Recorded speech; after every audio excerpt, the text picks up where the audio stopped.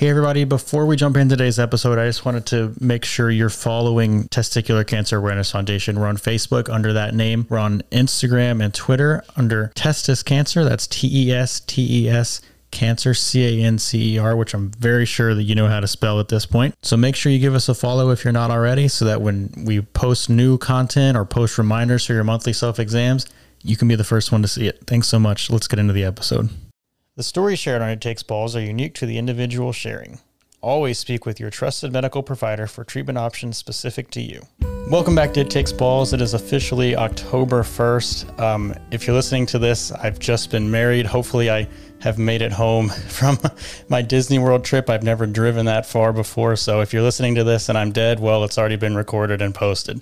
Today I'm joined by a testicular cancer survivor on the It Takes Balls podcast, presented by Testicular Cancer Awareness Foundation. Today I've got Zach Dahlheimer. He's a news anchor with News 3 in Hampton Roads, Virginia. Zach, thanks so much for being here. Hey, Stephen, and congratulations to you both. Hope your trip back up was well, and hope your trip down to Disney World was well. Being from Florida, it's a really cool place indeed.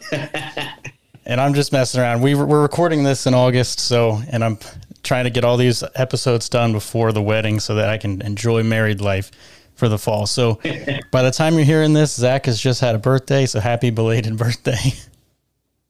Yes, yeah, I'll be 29 when this airs. So last year of my 20s, and before we get into the really good decade. All right, so give me like a little bit of your background.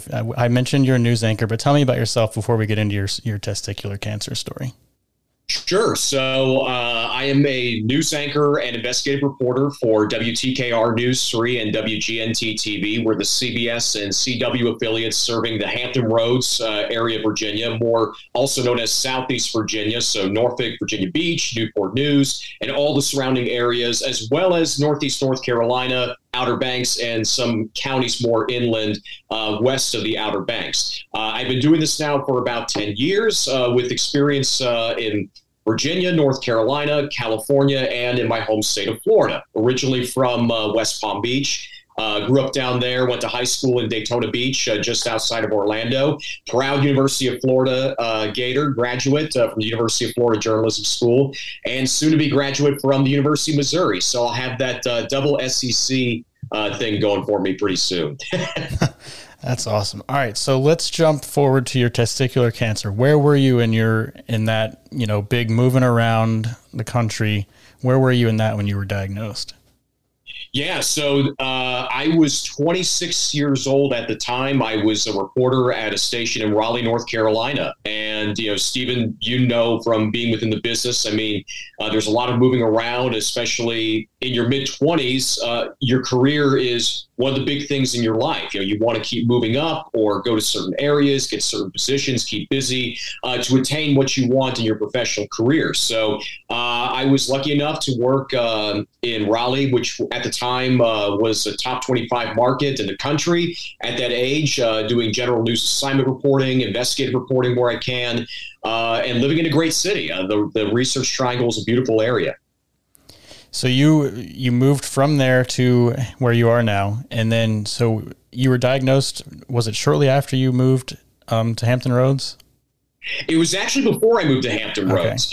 It was January 21st, 2020. That's the date that'll be burnt in my brain for as long as I live. So tell me about when you just made that big move, and it's a huge life change. And I watched the piece that your station did on you. The doctor mentioned that testicular cancer kind of affects young men who are going through these big changes. So tell me about that. Well, yeah, at that point, it was when I went to News 3, it was around 2 months and change after my diagnosis. Not to mention also there was a thing called coronavirus that was surfacing at the time.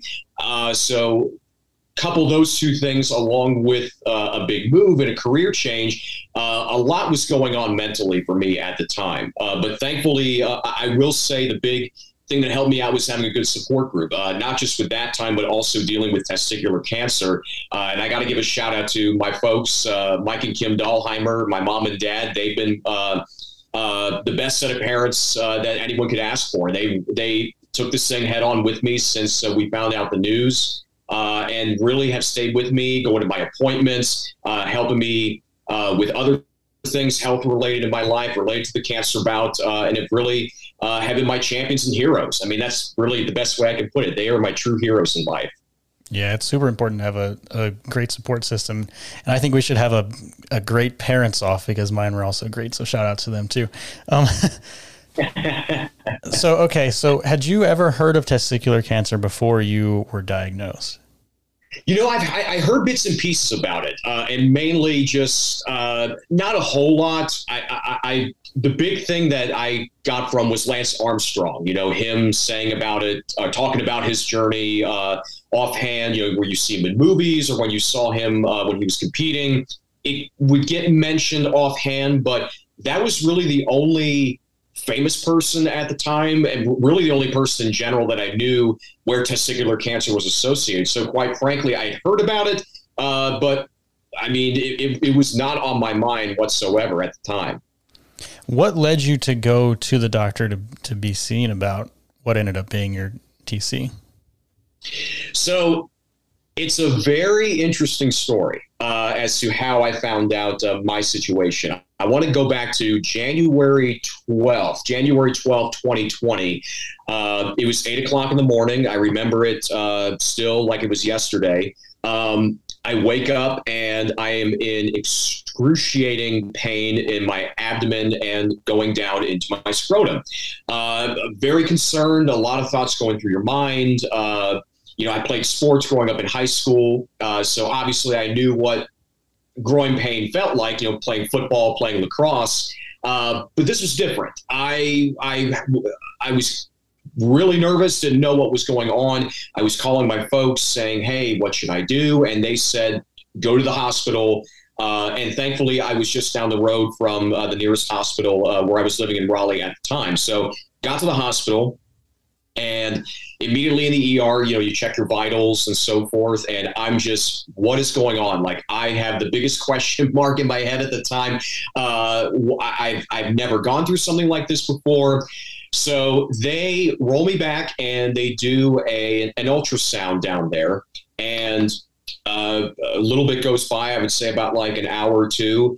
And I have some medical staff, doctors and nurses come back, and they put me on a bed, they put an IV in me, and which makes me even more concerned. So I'm saying, I thought I was just coming into an ER visit just to get evaluated and maybe get prescribed something and go home. Well, I think it was the PA and then the doctor, Dr. Kevin Perry, who was the urologist on call at the time at the hospital, came in and said, this is very serious. You need emergency surgery right now, and we're up against the clock.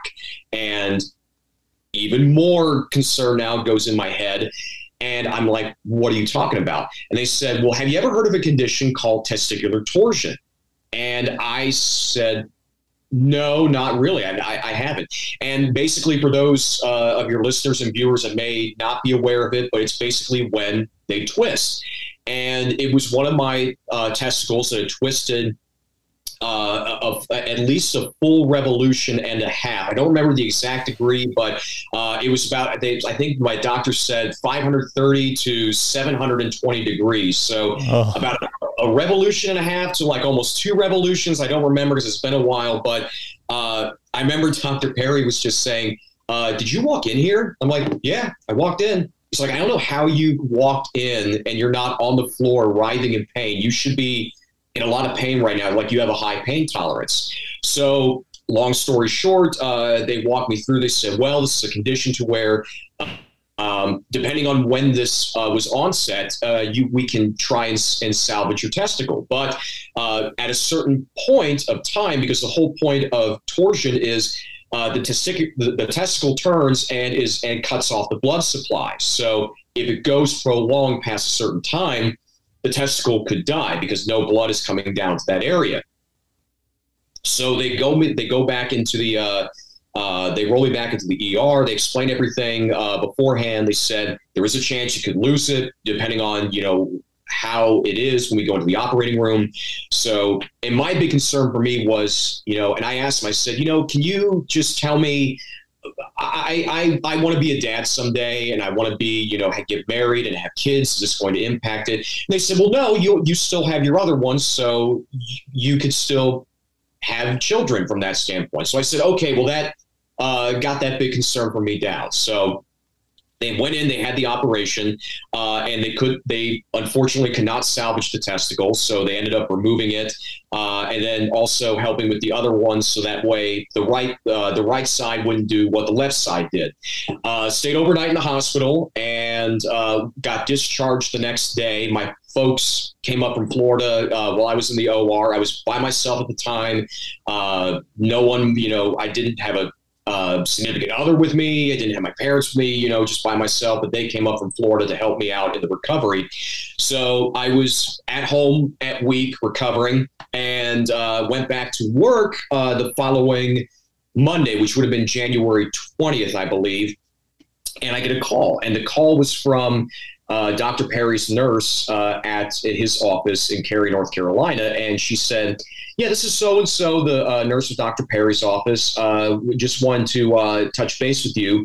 I know that you had your post-op with Dr. Perry scheduled for Wednesday this week, but we actually wanted to call you to see if you could schedule it. He wants to see you a little bit sooner. Can you come in 2 or 3 hours, in the next 2-3 hours? And in my mind, I'm like, well, no, because I work what we call in the TV news business night side. So that means you work from roughly 2:30, 3 o'clock in the afternoon to about 11:30, midnight, depending on where you are in the country. But I said, well, no, unfortunately, I can't come in. I got to go into work. It's my first time back in a week. And she said, well, how about tomorrow morning, 7:15 a.m. You'll be his first patient of the day. You'll have all the time in the world with him to go over the procedure. That was it. That was what was said on the phone. I was just more kind of just, I got to wait. I got to work till midnight. Then I got to come in at 7:15 in the morning. So I was just more concerned about that. And I figured, well, he does surgery. So maybe he's shifting his schedule around, trying to work things out. So I said, okay, yeah, sure. Absolutely. I'll see you Tuesday morning, 7:15. So go back to work. Everything's in my mind is back to normal, typical night at work. And then wake up and go with my folks to see Dr. Perry the next morning, January 21st. And no one was there, just the staff. We were the only patients in the waiting room. Call us back to his office. You have the chairs and everything, books, examining tables. And a little while goes by, and he comes in, immediately grabs a stool and rolls it up to me. And he said, how are you doing? I said, I'm doing okay. Good to see you. It's been a week, I know. And he said, yeah, no, it's good. Good to see you. And he said, thank you very much for coming in, especially shifting your schedule around. And then he goes into it saying, I'd much rather deliver this type of news in person versus over the phone or through email. And then the wheels start going in my head saying, well, where are you going with this, doc? And so he then explained after the torsion surgery, they do a pathology report, which is standard operating procedure. And about a few days or so later, they got the pathology report back, and they found on the testicle that was had the torsion that they removed. He was telling me, yeah, we found something called seminoma, which is a type of testicular cancer. And at that point, I just go deaf. The information's coming in, but it's not processing. I'm hearing noises. The way I kind of describe it is, if anyone has seen the series Breaking Bad, the first episode with Walter White sitting right there in the doctor's office, and the doctor's explaining to him his diagnosis, and it's just kind of like just noise going in and out. And I finally, after a while, was just very confused. And I said, wait, doc, wait a second. Are you saying that I have cancer? And then he said, yes, you have testicular cancer. And so then that's when it started to come in. And he explained it. He said, and he told me with this in the piece that aired on News 3 on my journeys, that seminomas typically show up fairly quickly when they do an ultrasound in that region. But because the testicle had cut off the blood supply, it was it couldn't be read. They couldn't see the tumor. So the fact that he was going in operating as a torsion and was able to remove the testicle within that time, not knowing that cancer was in my body at the time, was, in my mind, an extreme blessing. And he told me, he said, "You are the luckiest man alive right now." He looked at me straight in the eyes and said that. He said, "I've never seen a presentation like this in all my years of practicing urology. Typically, you have testicular cancer, testicular torsion. Very rarely do you have one masking for the other." And thank God he did what he did, because if he was able to salvage the testicle, get the blood flowing down there, send me off on my way, not knowing that I had cancer in my body, who knows the growth potentially or how the cancer could have evolved later on, weeks down the line. And I had no symptoms. I had no inclination of, and he asked me that. He said, "Well, have you been feeling weird? Have you been getting any symptoms?" I said, "No, I haven't." I said, I was not expecting this, obviously, at all. So then he starts laying out the game plan of, okay, well, this is what you need to do. I'm like trying to take everything in. Thank God my mom and dad were with me, because they were kind of taking notes and mentally taking stuff in as well. Okay, this is what you can expect. These are the different treatment plans that we have. We're going to do more tests, for the staging and to figure out a treatment plan. But the thing that stuck with me was when he said, "This is a very curable disease. Your odds right now are very good." And he looked at me and smiled, and he said, "You're going to be okay. No matter what happens, you are going to be okay. We're going to fight this, and you are going to live a great rest of your life, to where this will be a bump in the road, but we'll take care of this and tackle this." That's incredible. Like, it seems like, a lot of people have some kind of other incident that gets them in there, and then they realize, it's just crazy how that works. Yeah, I've seen videos from doctors around the country that have said, typically when a man feels something weird, or they go into a doctor and there's they diagnose it through there. But this was just like I said, I'm very thankful for Dr. Perry, because I'm convinced he saved my life. Had he not done what he did, and in that sort of way, if he didn't go that route, who knows where my journey could have gone from there. So I'm very appreciative of him, and hold him in very high regard to this day. Yeah. Hey, shout out to him. So you were which stage? Stage 1? I was stage 1. Yes. Stage 1 seminoma. And the process after that involved going to seeing different oncologists. There was a bunch of different doctors I went to. I went to a local oncology clinic in the Raleigh area, and I went to different clinics around the country, not just in North Carolina, but up to Sloan Kettering in New York, just to get those different opinions. Because I was told early on, especially with the cancer diagnosis, you want to get a second opinion, maybe a third, and obviously find the one that's going to tackle the cancer, get the best results, but get the treatment plan that suits you well, and that what you would be most comfortable with, and so forth. So it was a lot of that was an interesting experience, going to different clinics, Sloan Kettering, Duke, and then UNC, which is where I ended up going to start my active surveillance treatment.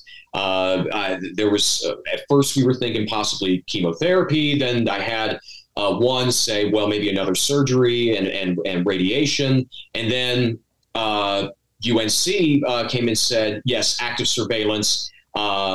This is the treatment plan we recommend. So from there on, they said that, of course, your presentation was very unique. So we're definitely going to keep you under a microscope out every 3 months for that first year. So MRIs, blood work, x-rays every 3 months in 2020. Then it evolved to every 4 months the following year. And then this year I've done the every 6 months. So by the time this is being recorded, my last appointment would have been end of August, and then going back up in the following February for which will be 3 years of active surveillance at that point too, which hopefully then we can go to once a year for scans and tests moving forward. Well, congrats, man. That's awesome.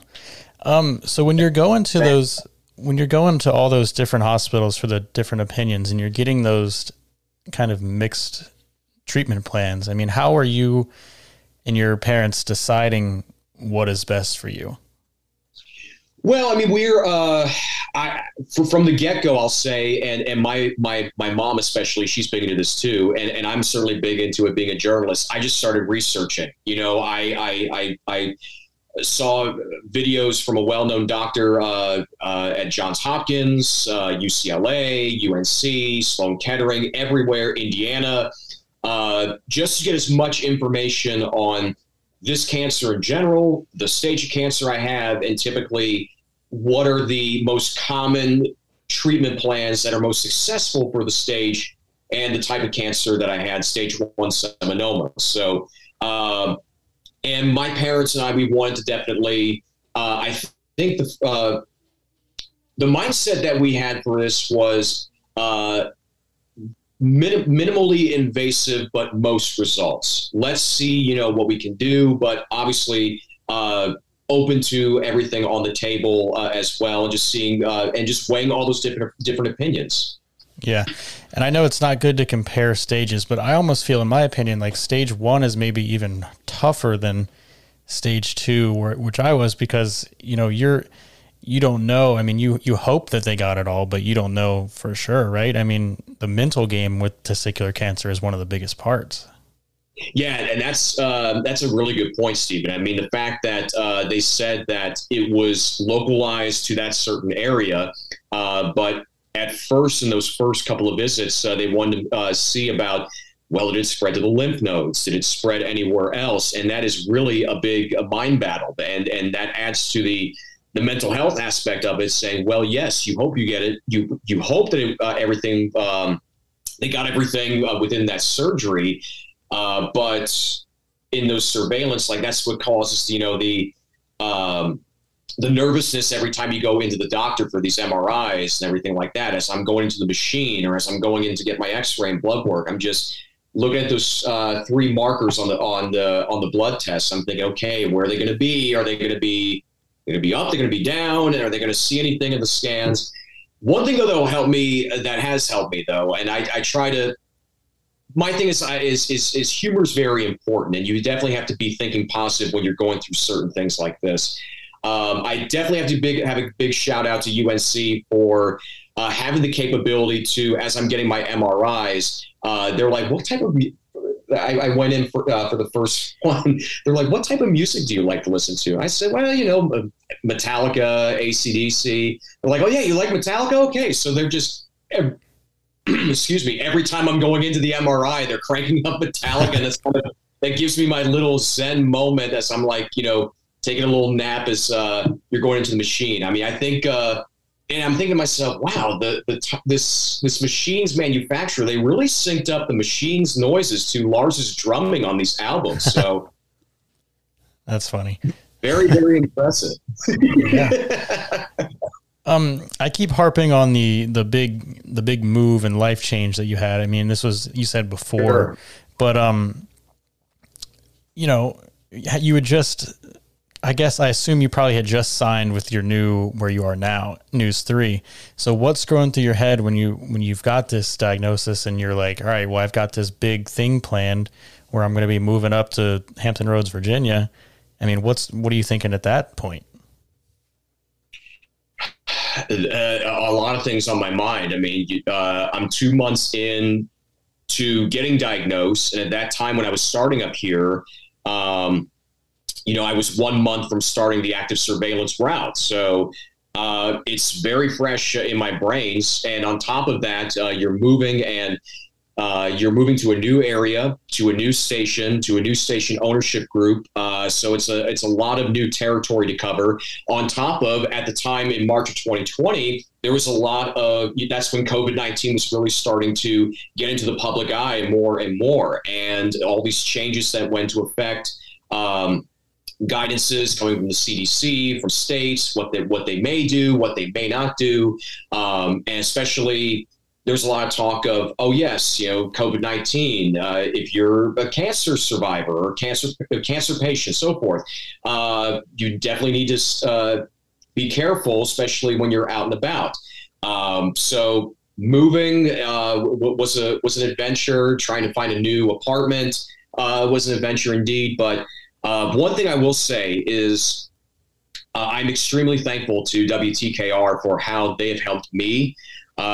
Especially, I want to give them a shout out, Sarah Wall and Eric Olson, who hired me to Channel 3, Gerardo Lopez, Allison Herman, and all the other management and my coworkers that have helped me throughout this time. Because my biggest concern was, coming into a new place, you hit the ground running when you start a new station. You're getting used to the community. You're making sure the community is familiar with you and getting familiar with the beats and the types of stories going on and wanting to get off on the right foot. And then when you come home, you have this type of this other thing you're dealing with mentally. So, but that's why I go back to you have to keep staying strong and staying positive, because that's what helped me. Positive thinking and positive mindset is very often the best medicine overall that we can have, because no matter what you're going through, it can be such a good cathartic experience and mindset to be in to help you navigate even the darkest waters. So that's what's really helped me get through this, that support group, as well as just thinking to myself, oh yeah, no, I'm going to beat this. I'm going to beat this. And I said that from the beginning, the first day that when I was diagnosed, I'm going to beat this into oblivion. And so just having that mindset from the get-go and saying rock and roll, we're going to knock this into the ground and enjoy the new experiences and think about the life experiences that are ahead for you later on down the line. Yeah, I guess, you could maybe look at kind of all those changes that were going on around the same time. You could either look at them as a distraction, which I guess might be maybe the positive route, or you could look at them as like an added stress. And it sounds like, you went the positive route. Yes. And that's the only route. Yes, it was a distraction, and obviously stressful, and stress is not something that anyone going through cancer wants or needs. So, it's having that positive mindset and just surrounding yourself with positive people, welcoming atmosphere and helping you out. The station has been very flexible with my schedule when I have to go to Chapel Hill for certain follow-ups and stuff. So, and just being aware of your mental health too, and making sure that mental health is taken care of. And that's one thing that I got out of my experience going through cancer is mental health is so important. It's just as important as your physical health, because you have to make sure you're taking care of yourself and know that you're okay before you can go on and go through certain ventures and measures, and also go through experiences with other people. Yeah. I was going to ask about if you were still being treated down there. Do they let you get blood work or anything locally, or you have to go all the way down there for all that? They'd given me the option to have everything done up here in Virginia Beach or Norfolk, but out of my own choice, I just chose to stay with Chapel Hill and UNC. They're a great facility, and I love my doctor, Dr. Matt Malowski, my oncologist that I've been working with for the last 2.5 years. And he gave me that option too when I moved, saying, hey, if you want to continue the test, I can refer you to someone up there. And I said, no, I appreciate that, but he's very highly regarded and has done a lot of great work in this field. And I told him, I said, I want you as the captain of this ship. I want you to help me guide me through this, at least until we get into a maintainable time frame of maybe doing the once a year, maybe 5 years later down the line, whatever. But at least in the beginning stages, I wanted him to be a part of my journey, not just from the beginning, but to see it all the way through. Yeah, that makes sense. Talk about, you said you only heard of Lance Armstrong, it was the only person that you'd heard of that had it. Now you're kind of in a position of, notoriety, and using that kind of position that you have to spread awareness? Yeah. So immediately I started looking at different groups when I moved up here, because you have to surround yourself again with good people. So I I looked up on different organizations, the Testicular Cancer Awareness Foundation for one. I was amazed at their work they did, as well as the support group that they offer to men, but also going to things like the American Cancer Society and getting involved with different events. And first, to me, it gave me a new perspective on covering cancer from a news perspective. There's one thing to know someone you love or someone you respect going through cancer, but when you get diagnosed yourself, it's a completely different understanding from the physicality, the mentality of going through it.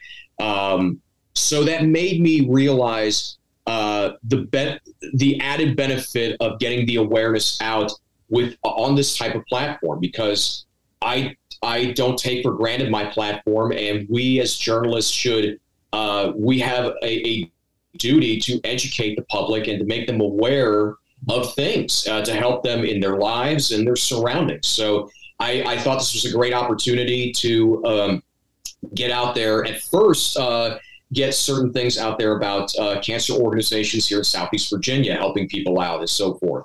And eventually I got involved with the American Cancer Society. I'm now serving on their board of directors here in Virginia. So very thankful for that opportunity. Nice. Thank you. And they've been a great support group for me here too, getting to meet different people, getting to work with other groups in terms of community outreach, such as Urology of Virginia. Also done stories with the Testicular Cancer Awareness Foundation and the Movember Foundation. So I made it a point. I started doing it in October of 2020. I said, what about doing Real Men Wear Pink to help with breast cancer awareness with the American Cancer Society? That was my first year doing that.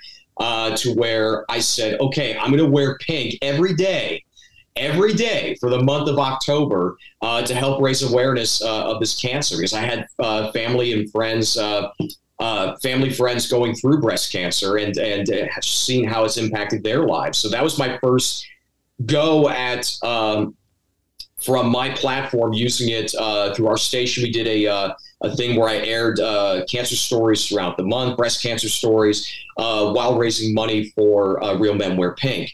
The following year, I just said, okay, it's been a little bit and it's baby steps.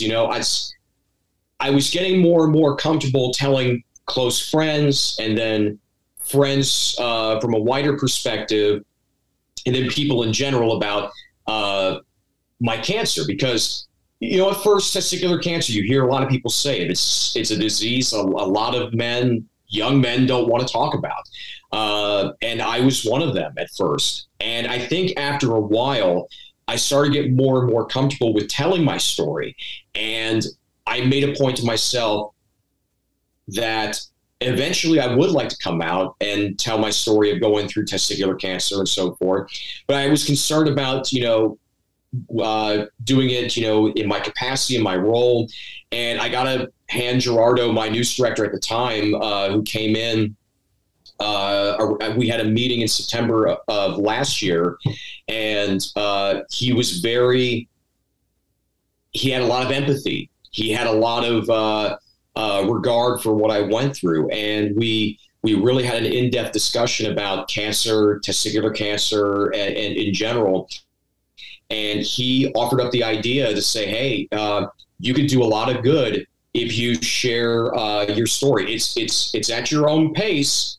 If you're comfortable doing it, you do it on your own terms. But I will fully support you, and the station will fully support you if that's something you'd want to do, because you would have the ability to help out a lot of guys that, like you, maybe that didn't go through a lot of, didn't know a lot about testicular cancer and the need to do self-exams and so forth. It could be a benefit, especially for families here in the community. And so I took that, and I was digesting that mentally for a while. And I said, you know what? He's right. I think I maybe want to do this. And so I did Real Men Wear Pink again. And this time I did the model of every week on Wednesday doing a story related to breast cancer here in Hampton Roads or in Virginia. And I made it it would always air every Wednesday on Channel 3 because on Wednesdays we wear pink, right? Mm-hmm. And then I said, okay, I want to do something with the Movember Foundation and do stories about the big pillars that they represent, which is, their organization, but also men's mental health, prostate cancer, and testicular cancer. And up until the month, I was kind of going back and forth mentally. I'm like, do I want to talk to, do I want to find another survivor in the community? But then I was thinking more about Gerardo, what he said, and what I was thinking about, there's no time like the present. It's a great opportunity. And I said, you know what? You have that feeling of, I'm ready. I want to, tell everyone. I don't want to, keep it a secret, because at certain points in the beginning, I said, oh yeah, I had cancer. They said, well, what type of cancer did you have? I said, well, it's a private matter. I don't want to, go into it. But then I said, you know what? I want to be open. I want to tell people about what I went through, because hopefully my story could be a story of strength to maybe other men that have went through it or that were newly diagnosed, and also be an advocate guide for families to make sure that they're well aware of this is what you need to do for early detection. And so that way they're ahead of the game.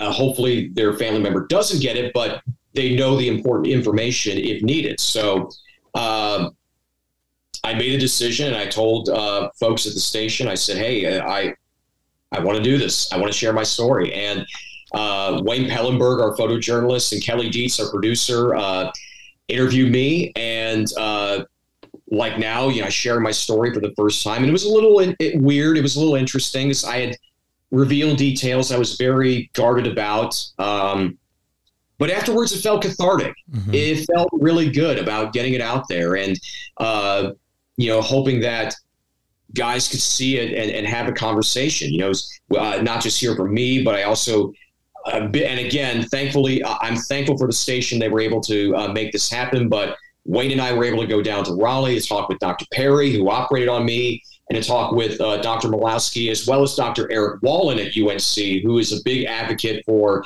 men's health, does a lot of work with organizations and with UNC about getting guys to the doctor and making sure they're aware about certain things. But to do that experience, it gave me some closure at the end, to not only for myself, but also I have another reason to do what I do. And this was just an incredible opportunity, and I'm very thankful for it. And it helped me, and hopefully it's helped and will help a lot of people down the road. Yeah. I mean, that's awesome. When you did that story, did you have anybody reach out to you that had similar stories about testicular cancer or prostate cancer or anything like that? Yeah.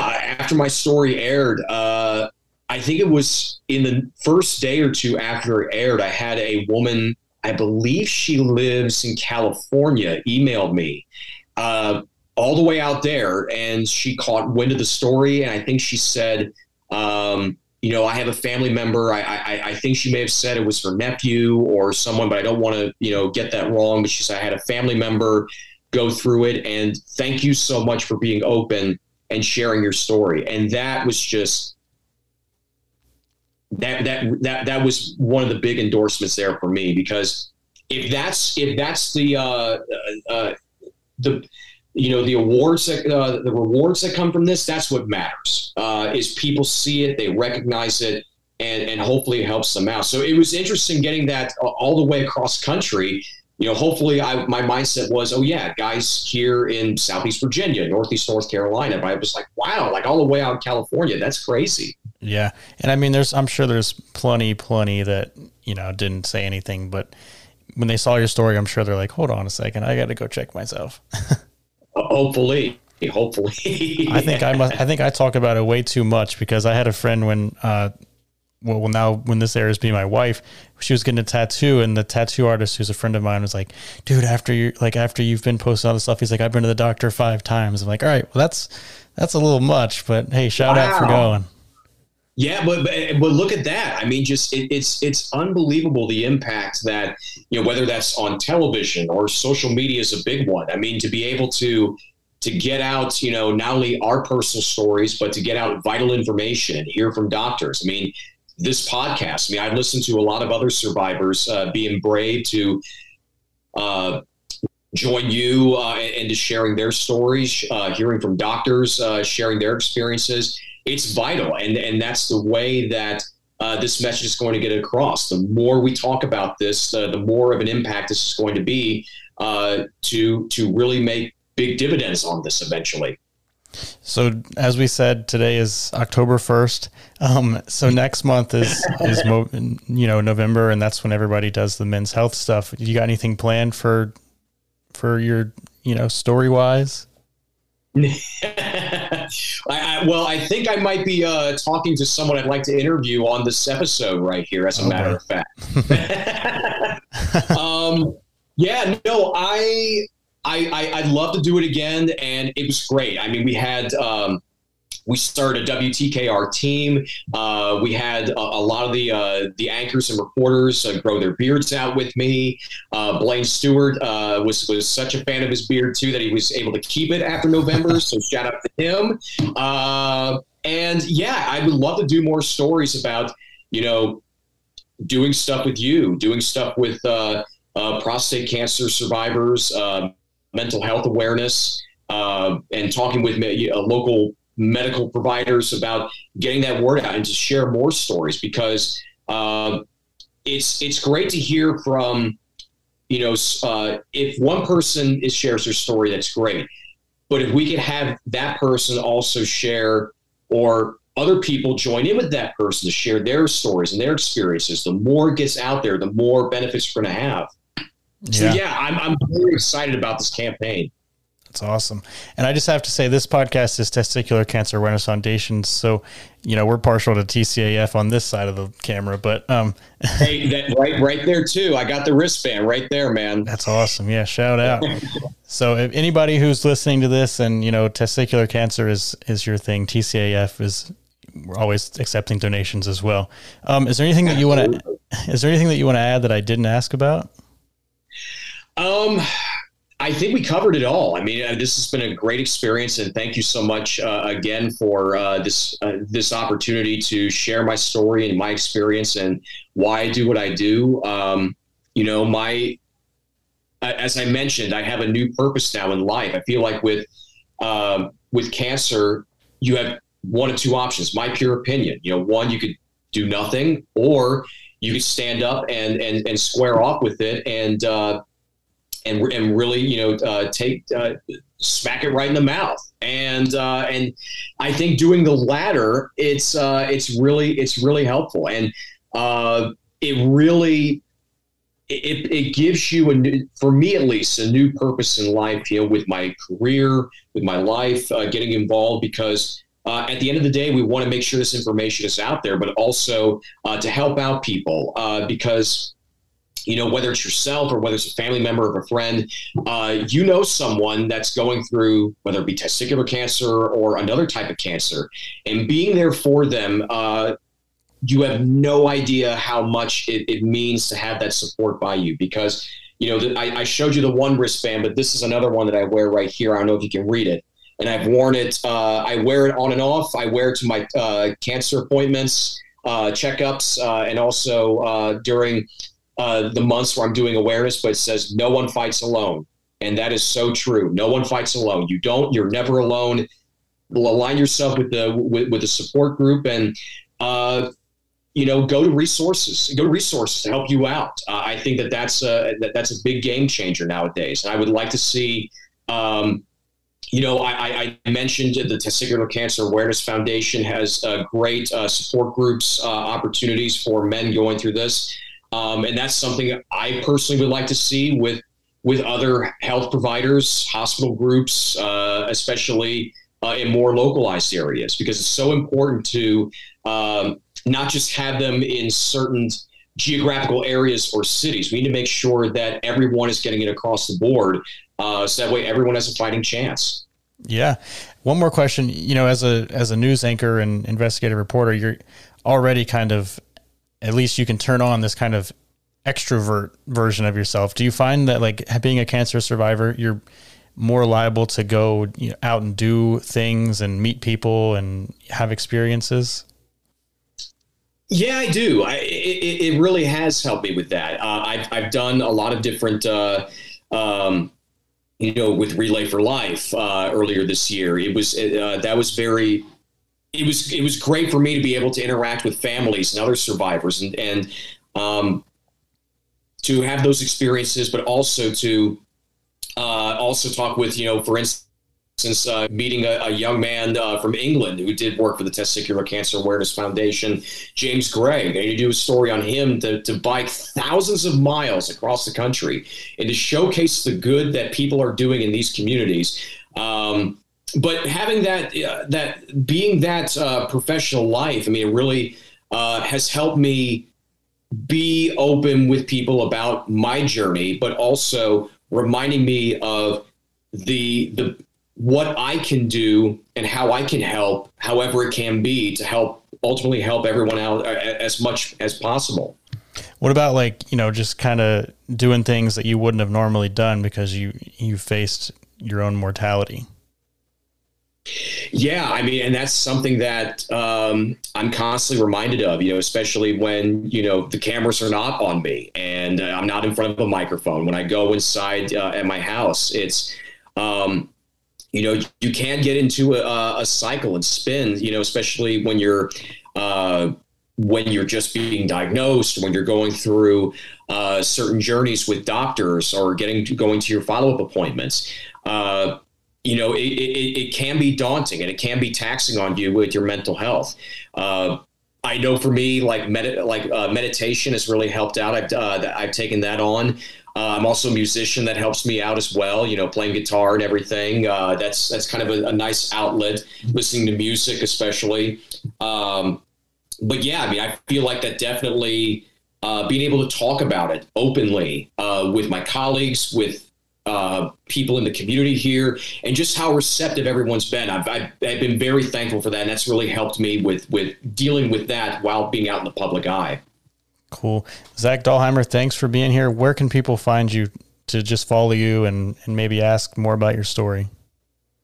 So you can go to our website, WTKR.com, to where you can see the stories I've done in general, as well as more specifically testicular cancer, men's health related. You can follow me on Facebook at Zach Dahlheimer News, and follow me on Twitter and Instagram, and message me as well through both those outlets at Zach Dahlheimer. So we'd love to hear from you and would love to talk, because at the end of the day, it's all about creating a conversation. But thanks so much, Stephen, again, for this opportunity. And I just want to say I want to thank you for your work in this. You've helped me, and you were helping a lot of young men and their families out by having this podcast out and getting all the information out there. So kudos to you, man. Thank you. I wouldn't be able to do a podcast if it wasn't for having guests like you. So thank you so much for being here. Oh, thank you, buddy. Happy to do it. I'm very honored. For more information and resources for your testicular cancer journey, visit testicularcancerawarenessfoundation.org. You can also follow us on social media at Testis Cancer. We're on Facebook at Testicular Cancer Awareness Foundation.